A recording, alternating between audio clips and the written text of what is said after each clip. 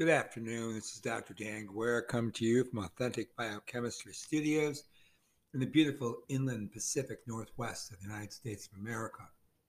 Today is the 26th of July, 2020. We're going to embark this afternoon on episode 5 of Aging, that is cellular senescence, and also the condition of human aging and its association with disease and ultimately death. So, what I did in the last 4 was give you some introduction of aging from a geriatric generic perspective.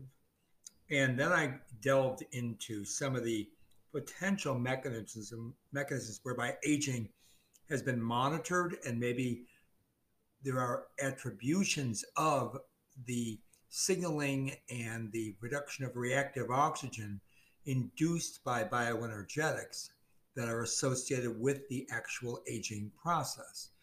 Then I delved into a fair amount of discussion of the other side of aging, which would be immortalization. So I talked about cancer biochemistry a little bit. I talked about Randle's cycle, and I talked about runaway aerobic glycolysis, the so-called Warburg effect.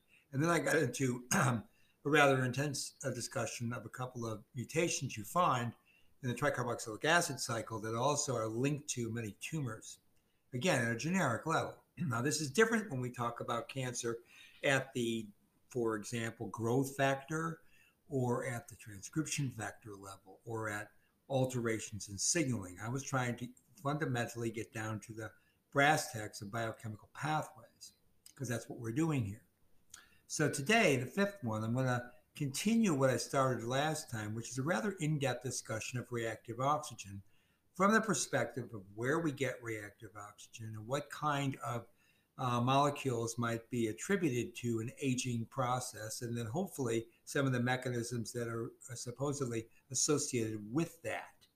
So let's get started with it after that really long introduction. I don't know why my introductions always seem so long. So this is Dr. Dan Guerra, as I said, and I'm doing authentic biochemistry because I have nothing better to do. So we were talking about initiation reactions in oxidation. We'd gotten through metallic, and we gotten through photosensitization. Then I told you there was going to be thermal and enzymatic. Quickly, with thermal oxidation, the energy requirements for the abstraction of the hydrogen to form a lipid radical can be supplied in the form of thermal energy, of course. High temperatures, like cooking, can facilitate a chain reaction that will initiate the oxidation reaction and then allow or set up for the propagation. So we're not going to talk much more about heating because it's not particularly biologically significant, right? That's more about processing of foods, cooking of foods. And there is a lot of research in there, particularly with lipids and oxidation associated with the cooking process. Frying oils and what kind of compounds are synthesized during that frying process, how much of those are carried over into the food we eat, and whether or not those could be associated with any diseases that are associated with humans. I'm not going to talk about that today. I want to just tell you about the thermal oxidation and try to jump more into enzymatic oxidation. So, of course, here it's enzyme catalyzed, and it's initiated even in the absence of any prior production of hydroperoxides. That means the enzyme alone is able to overcome, of course, the energy barrier of the reaction. So those other means of developing reactive oxygen species from lipids required getting over an energy barrier, right? We did it with metal ionization. We did it with photosensitization, the photons themselves kicking electrons and protons off of a preformed organic molecule like a long chain alkane with a carboxylic acid, like a fatty acid. We just talked about thermal oxidation, but enzymatic oxidation is obviously the most important one, significant one in human systems, in biological systems in the general. So before I do that, though, I want to talk a little bit about propagation. So a highly reactive lipid, like an alkyl radical, can react with more molecular oxygen to form a peroxy radical, and that's called a propagation reaction. During that propagation, peroxy radicals then can react with other lipids to form a hydroperoxide, and you get a new unstable lipid radical after that reaction. This lipid radical is then going to react with more molecular oxygen to produce the peroxy radical again. That's the chemical designation for that would be something like R oxygen and then oxygen dot. Okay, ROO dot is how you'd see it in chemical formulation. Now that results in a cyclical self-catalyzing oxidative mechanism where you keep on resynthesizing because you've made this peroxy radical more peroxy radical. Okay, as long as there's enough molecular oxygen around. So hydroperoxides are unstable and they can degrade to produce more radicals, and that further accelerates all these propagation reactions because whenever you make a radical, you can make at least one other, often two more. And so what kind of radicals are we talking about? Once again, the peroxy radical and the hydroxyl radical. Okay, so very potent oxidizing substances which can be very lethal to DNA, protein, and lipid, even though this is primarily talking about lipid oxidation here. Obviously, these compounds, once they're synthesized, can cause DNA mutation, cause protein corruption. So hydroperoxides are readily decomposed by a few things: high energy radiation, thermal energy, metal catalysis, or enzyme activity. So transition metals like iron and copper, the ones you normally think about in biological systems, are able to remove hydroperoxides, a series of reactions that are going to be able to be using the electron movement across and amongst those metal ions. Okay. Termination reactions, that's where the propagation is followed by ultimately how free radicals react with themselves to yield a non-reactive and now stable product. So, for example, two hydroperoxy radicals can form a more stable now hydroperoxide, right? You can also get, besides peroxide, you can also get hydroxides, and you can also synthesize carboxylic acids this way. So carbonyl compounds like aldehydes and ketones and hydrocarbons are all ultimately at the termination phase of the oxidation reactions. So there are primary oxidation products, those are the hydroperoxides, and then there are the secondary oxidation products, and those are going to be the aldehydes and the ketones. The factors that affect autooxidation are, again, energy in the form of heat and light, catalysts like metal, double bonds, enzymes, chemical oxidants, oxygen content and the kinds of oxygen molecules you find, natural antioxidants, phospholipids, and of course, free fatty acids. So, biological oxidation involves a transfer of electrons. So you get oxidation, and that is basically termed for the removal of electrons and the reduction for gain of electrons, right? So oxidation is always accompanied by a reduction of an electron acceptor. Higher forms of living systems completely rely on molecular oxygen for life processes, like, for example, in respiration. That's a process by which cells derive energy with a control reaction, of course, using hydrogen and molecular oxygen, and the product, of course, ultimately being water. We talked about this. However, there do occur in this system large number of reactions in living systems where the involvement of molecular oxygen is not necessary. Those reactions are catalyzed by a set of enzymes we call dehydrogenases. Other reactions, frankly, incorporate molecular oxygen completely into the product. So you can express redox reactions. For example, iron plus copper. So iron 2 plus copper 2 can go to iron 3 plus copper monovalent. That could be expressed in half reactions. So iron 2 going to iron 3 plus an electron, that's going to be an oxidized ion.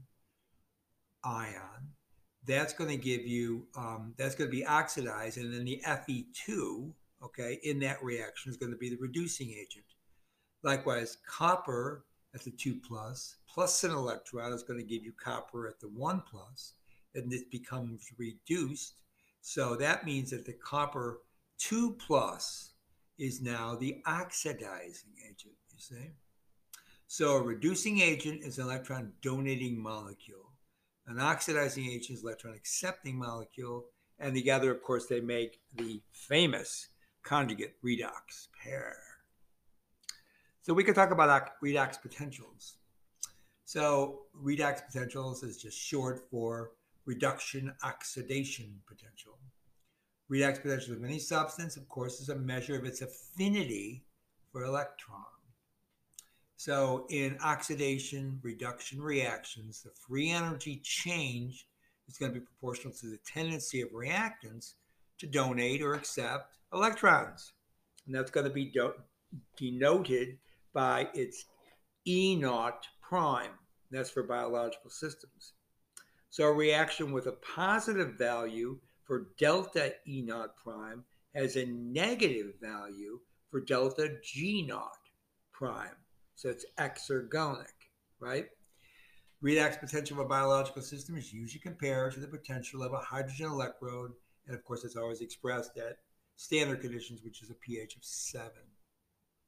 Now, if we think about where this might be relevant in biological redox systems, we can think about electron transfer in the mitochondrion, okay? And that's basically what we call electron transport, right? So you have a total of 4 complexes that are involved in electron transport. Then the 5th complex for oxidative phosphorylation, of course, is the proton pumping ATPase. So complex 1 is an NADH dehydrogenase. It is as an FMN and iron sulfur centers. FMN, of course, stands for flavin mononucleotide. It is associated with an NADH ubiquinone oxidoreductase. That's the enzyme. And it's going to feed into a ubiquinone pool, which is going to be existing in a UQH2 reduced form. Complex 2 is going to be the enzyme succinate dehydrogenase. It's going to require FAD, flavin adenine dinucleotide, some iron sulfur centers, and a beta type heme. You're going to have succinate ubiquinone oxidoreductase as an important enzyme there. Again, feeding into the ubiquinone pool. That ubiquinone pool is going to feed electrons then into complex 3. So complex 3 is cytochrome BC1. You have two B-type hemes there. You have a risky iron sulfur center, and you have a C-type heme, or cytochrome C1. The enzyme there is called ubiquinol, which is short for that would be QH2, which I just introduced to you. QH2 is ubiquinol. Cytochrome C oxidoreductase. That'll pump electrons into cytochrome C, and cytochrome C will then send reducing equivalents to complex 4. Complex 4 is your terminal cytochrome A3 complex. It has 2 A-type hemes, and it has copper rather than iron. And that enzyme there, that terminal oxidase, is a cytochrome C oxidase. And that's the enzyme that actually will convert molecular oxygen to water. So the electron transport chain is initiated by the reaction of an intermediate in almost all metabolic reactions. And that's with the coenzyme NAD, right? NAD in the reduced form is NADH, nicotinamide adenine dinucleotide reduced form. Now this is an oxidation reaction when you take NADH, where 2 hydrogen atoms or 2 hydrogen ions and 2 electrons are removed from an organic metabolite. The organic metabolites are usually from the TCA cycle and the oxidation of fatty acids as well. The reaction is, of course, can be represented simply where M is any metabolite. You can say M reduced form H2, that's MH2, plus oxidized NAD, that would be termed NAD plus in the equation. The reaction is then resulting in the products NADH plus H plus M double dot plus energy. So you have 1 hydrogen is removed with 2 electrons as a hydride ion, that's called H minus, while the other is removed as a positive ion, of course that's a proton. Usually the metabolite is some type of alcohol, which is then oxidized to a ketone. The purpose of the other 7 steps in the electron transport chain is threefold. Pass 2 proton ions and 2 electrons who eventually react with oxygen to make water. To conserve energy by forming 3 ATPs per mole of NADH, and to regenerate all those coenzymes back to their original form as oxidizing agents. Right? So once the NADH has been made from a metabolite in a TCA cycle inside the mitochondria, it interacts with first the complex 1 enzyme, which I told you is called NADH reductase or oxidoreductase. Complex 1 then contains a coenzyme flavin mononucleotide, which is similar to FAD in structure and in function. The sequence of events is that the NADH plus another hydrogen ion enter the enzyme complex and pass along those 2 hydrogen ions, ultimately to an interspace in the mitochondria. That's the intermembranous space. Those hydrogen ions, acting as a pump, are utilized by an ATP synthetase downstream, that'd be complex 5, to produce an ATP for every 2 hydrogen ions produced. So 3 complexes, those would be complexes 1, 3, and 4, because the succinate dehydrogenase doesn't use NADH, it uses FADH too. So complexes 1, 3, and 4 act in this manner that I just described to you to produce 2 hydrogen ions each, and thus will produce a total of 3 ATP, because you have 3 complexes there, right? And that's for every use of the complete electron transport chain. In addition, NADH passes along 2 electrons to first the FMN, that's the flavin mononucleotide, and then to an iron sulfur protein or FES protein. Finally, to coenzyme Q. The net effect of all those reactions are to regenerate coenzyme NAD+. Remember, you have to reform the oxidized form. This regeneration of the reactants occurs in many of the reactions many of the complexes, I should say, so that cycling effect occurs. The NAD plus is ready to react further with metabolites in the TCA cycle, right? They're going to be oxidized. The NADH is going to be reduced. Those are the dehydrogenase enzymes, right? So isocitrate dehydrogenase, alpha-ketoglutarate dehydrogenase, succinate dehydrogenase, which actually makes FAD, and then the malate dehydrogenase. Right? Those are the dehydrogenases in the TCA cycle off the top of my head. Now, coenzyme Q, which is a lipid, also picks up additional 2 hydrogen ions to make CoQH2. Okay? It's soluble in the membrane because it's a lipid, right? And therefore it can move through the membrane via hydrophobic interaction with the phospholipids. And it can come into contact because of this movement, this fluid movement within the membrane, that's the intermitochondrial membrane. It can then form a hydrophobic interaction, ultimately move through that region and end up at enzyme complex 3. So in summary, the very first enzyme complex in the electron transport chain is coupled with the formation of ATP. And of course, if you want to deal with the entire couple reaction, you'd say this: MH2 plus NAD plus goes to NADH plus H plus M plus energy. And then you take ADP plus a phosphate, or HPO3 minus, plus energy makes ATP plus water. The energy, of course, is derived from that proton pumping. So that's the electron transport chain. And remember, the succinate dehydrogenase is also going to be delivering 2 electrons, but doesn't have sufficient amount of power to actually synthesize enough ATP until it feeds back into complex 3. That's why you only get 2 ATP via FADH, and you get 3 ATP through NADH, right? Because complex 1 can drive through 1, 3, and 4 of those electron transport chain complexes.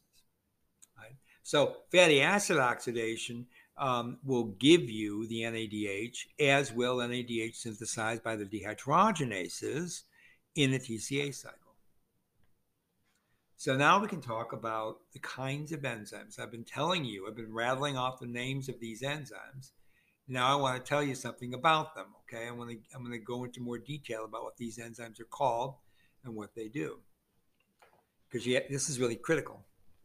There are oxidases and those catalyze the removal of a hydrogen from a substrate with the involvement of oxygen as a hydrogen acceptor.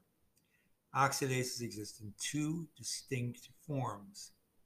Some of them are copper containing, as in cytochrome oxidase, which is the terminal complex for electron transport chain, and that transfers the electrons finally to molecular oxygen. Others are flavoproteins, for example, L-amino acid oxidase and xanthine oxidase. Those are two examples of flavoprotein oxidases that are not part of the electron transport chain. We could talk about those in great detail, but that's not the purpose of this talk. It's giving you a blow-by-blow of the different enzymes that can carry out these oxidations. Second one I want you to know about is the all-important dehydrogenase. They perform two main functions. They transfer hydrogen from one substrate to another in a coupled redox reaction. As components of the electron transport chain, that's the second main function. So they do two things. Transfer hydrogen from one substrate to another, like in a TCA cycle, or like in beta oxidation of fatty acids. And then ultimately in the components of the redox chain, which is the electron transport chain. Dehydrogenases always use coenzymes, and those are always things like nicotinamides and riboflavins. And those are going to be your hydrogen carriers. Okay? Then you have a class of enzymes known as hydroperoxidases. Those include at least two sets of enzymes that we think about very often in redox reactions in the cell. One is catalase, and the other is peroxidase. Peroxidases reduce hydrogen peroxide at the expense of several other substances. So for example, H2O2 plus any AH2 will go to two waters plus A minus. Okay? Catalase uses hydrogen peroxide as an electron acceptor and an electron donor. So there you have two hydrogen peroxides going to two waters. Peroxisomes are rich in those enzymes. Those enzymes called the oxidases, like peroxidases, that's why it's called the peroxisome, and the catalase. A lot of lipid metabolism goes on in peroxisomes. Finally, you have an enzyme called an oxygenase. They catalyze actually the incorporation of molecular oxygen to substrates in two-step mechanism. Oxygen is first bound to the active site of the enzyme like cyclooxygenase or lipoxygenase or P450 oxygenases, epoxide oxygenases. Those are the three different types I can think of. So oxygen is bound to the active site of the enzyme, and then bound oxygen is reduced or is transferred directly to the substrate. Reduced, for example, to hydroxyl. It consists of two sets of enzymes. You have the dioxygenases. They incorporate both atoms of molecular oxygen to the substrate. So you go A, reactant A plus O2 goes to AO2. And then you have the monooxygenases, which incorporates one atom of oxygen to the substrate, and the other is reduced ultimately to water. Okay? So you have two different types. So far we've gone through a pretty fast streaming understanding of what kind of oxidation reactions can occur. Again, where a fundamental process like the electron transport chain is involved in the partial reduction reactions of taking molecular oxygen all the way to water. That's where you're going to get the potentiation of reactive oxygen species accumulation if there's any slowing down of the electron transport chain. Okay? And that can happen because of the overfeeding of NADH in the system, or if any one of those complexes become corrupted by, say, an inhibitor, or by mutations, okay, or by the production of hydroperoxides, which will then corrupt the peroxidation reactions or the redox in general, as I have just been saying. So I want you to keep all that in mind, okay, as we move on here. Remember, the reason I'm talking about all of this is about aging, right? It's about aging. So a major focus of biomedical research has traditionally been in the pathogenesis and treatment of individual diseases, as we all know. only one institute of the NIH actually specifically addresses aging. And guess what it's called? It's called the National Institute on Aging, or NIA. More than 1/3 of the usual annual research budget is allocated in the NIA for Alzheimer's disease. And that percentage increase is probably more about 50% since about 2017 to 2018, okay, in the calendar years. So about half of all the money that NIH spends on NIA, on the Institute of Aging, is spent on Alzheimer's.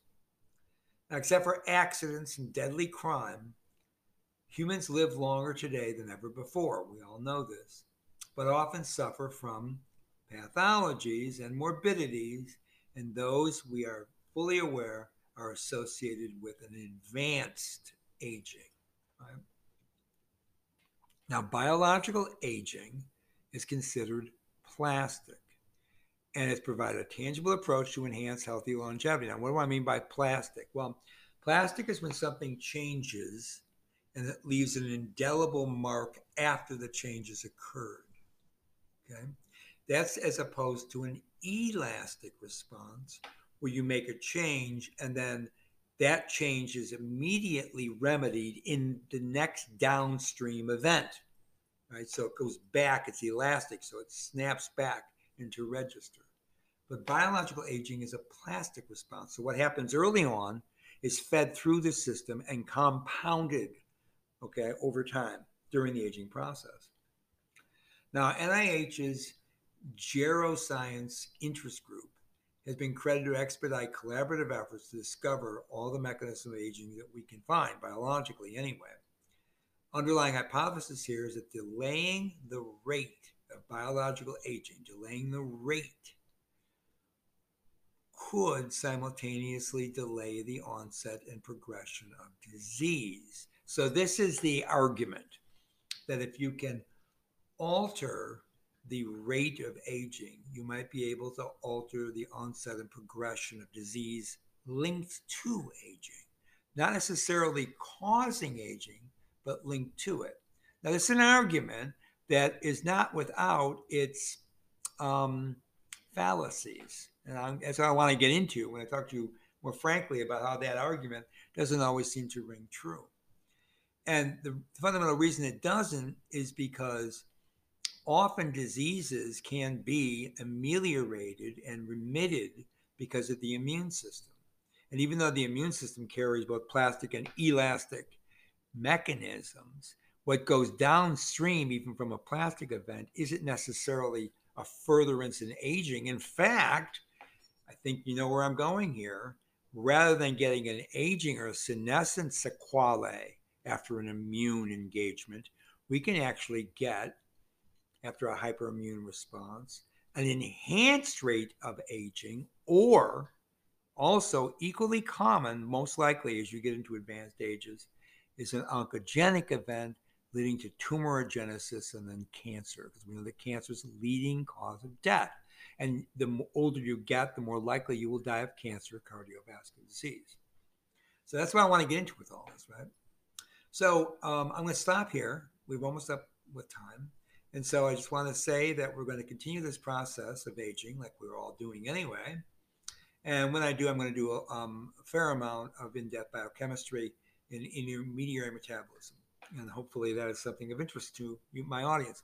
Please, please, please subscribe to Authentic Biochemistry, and please rate us high on the platform, and please consider contributing to Patreon so we can continue this wonderful engagement with you.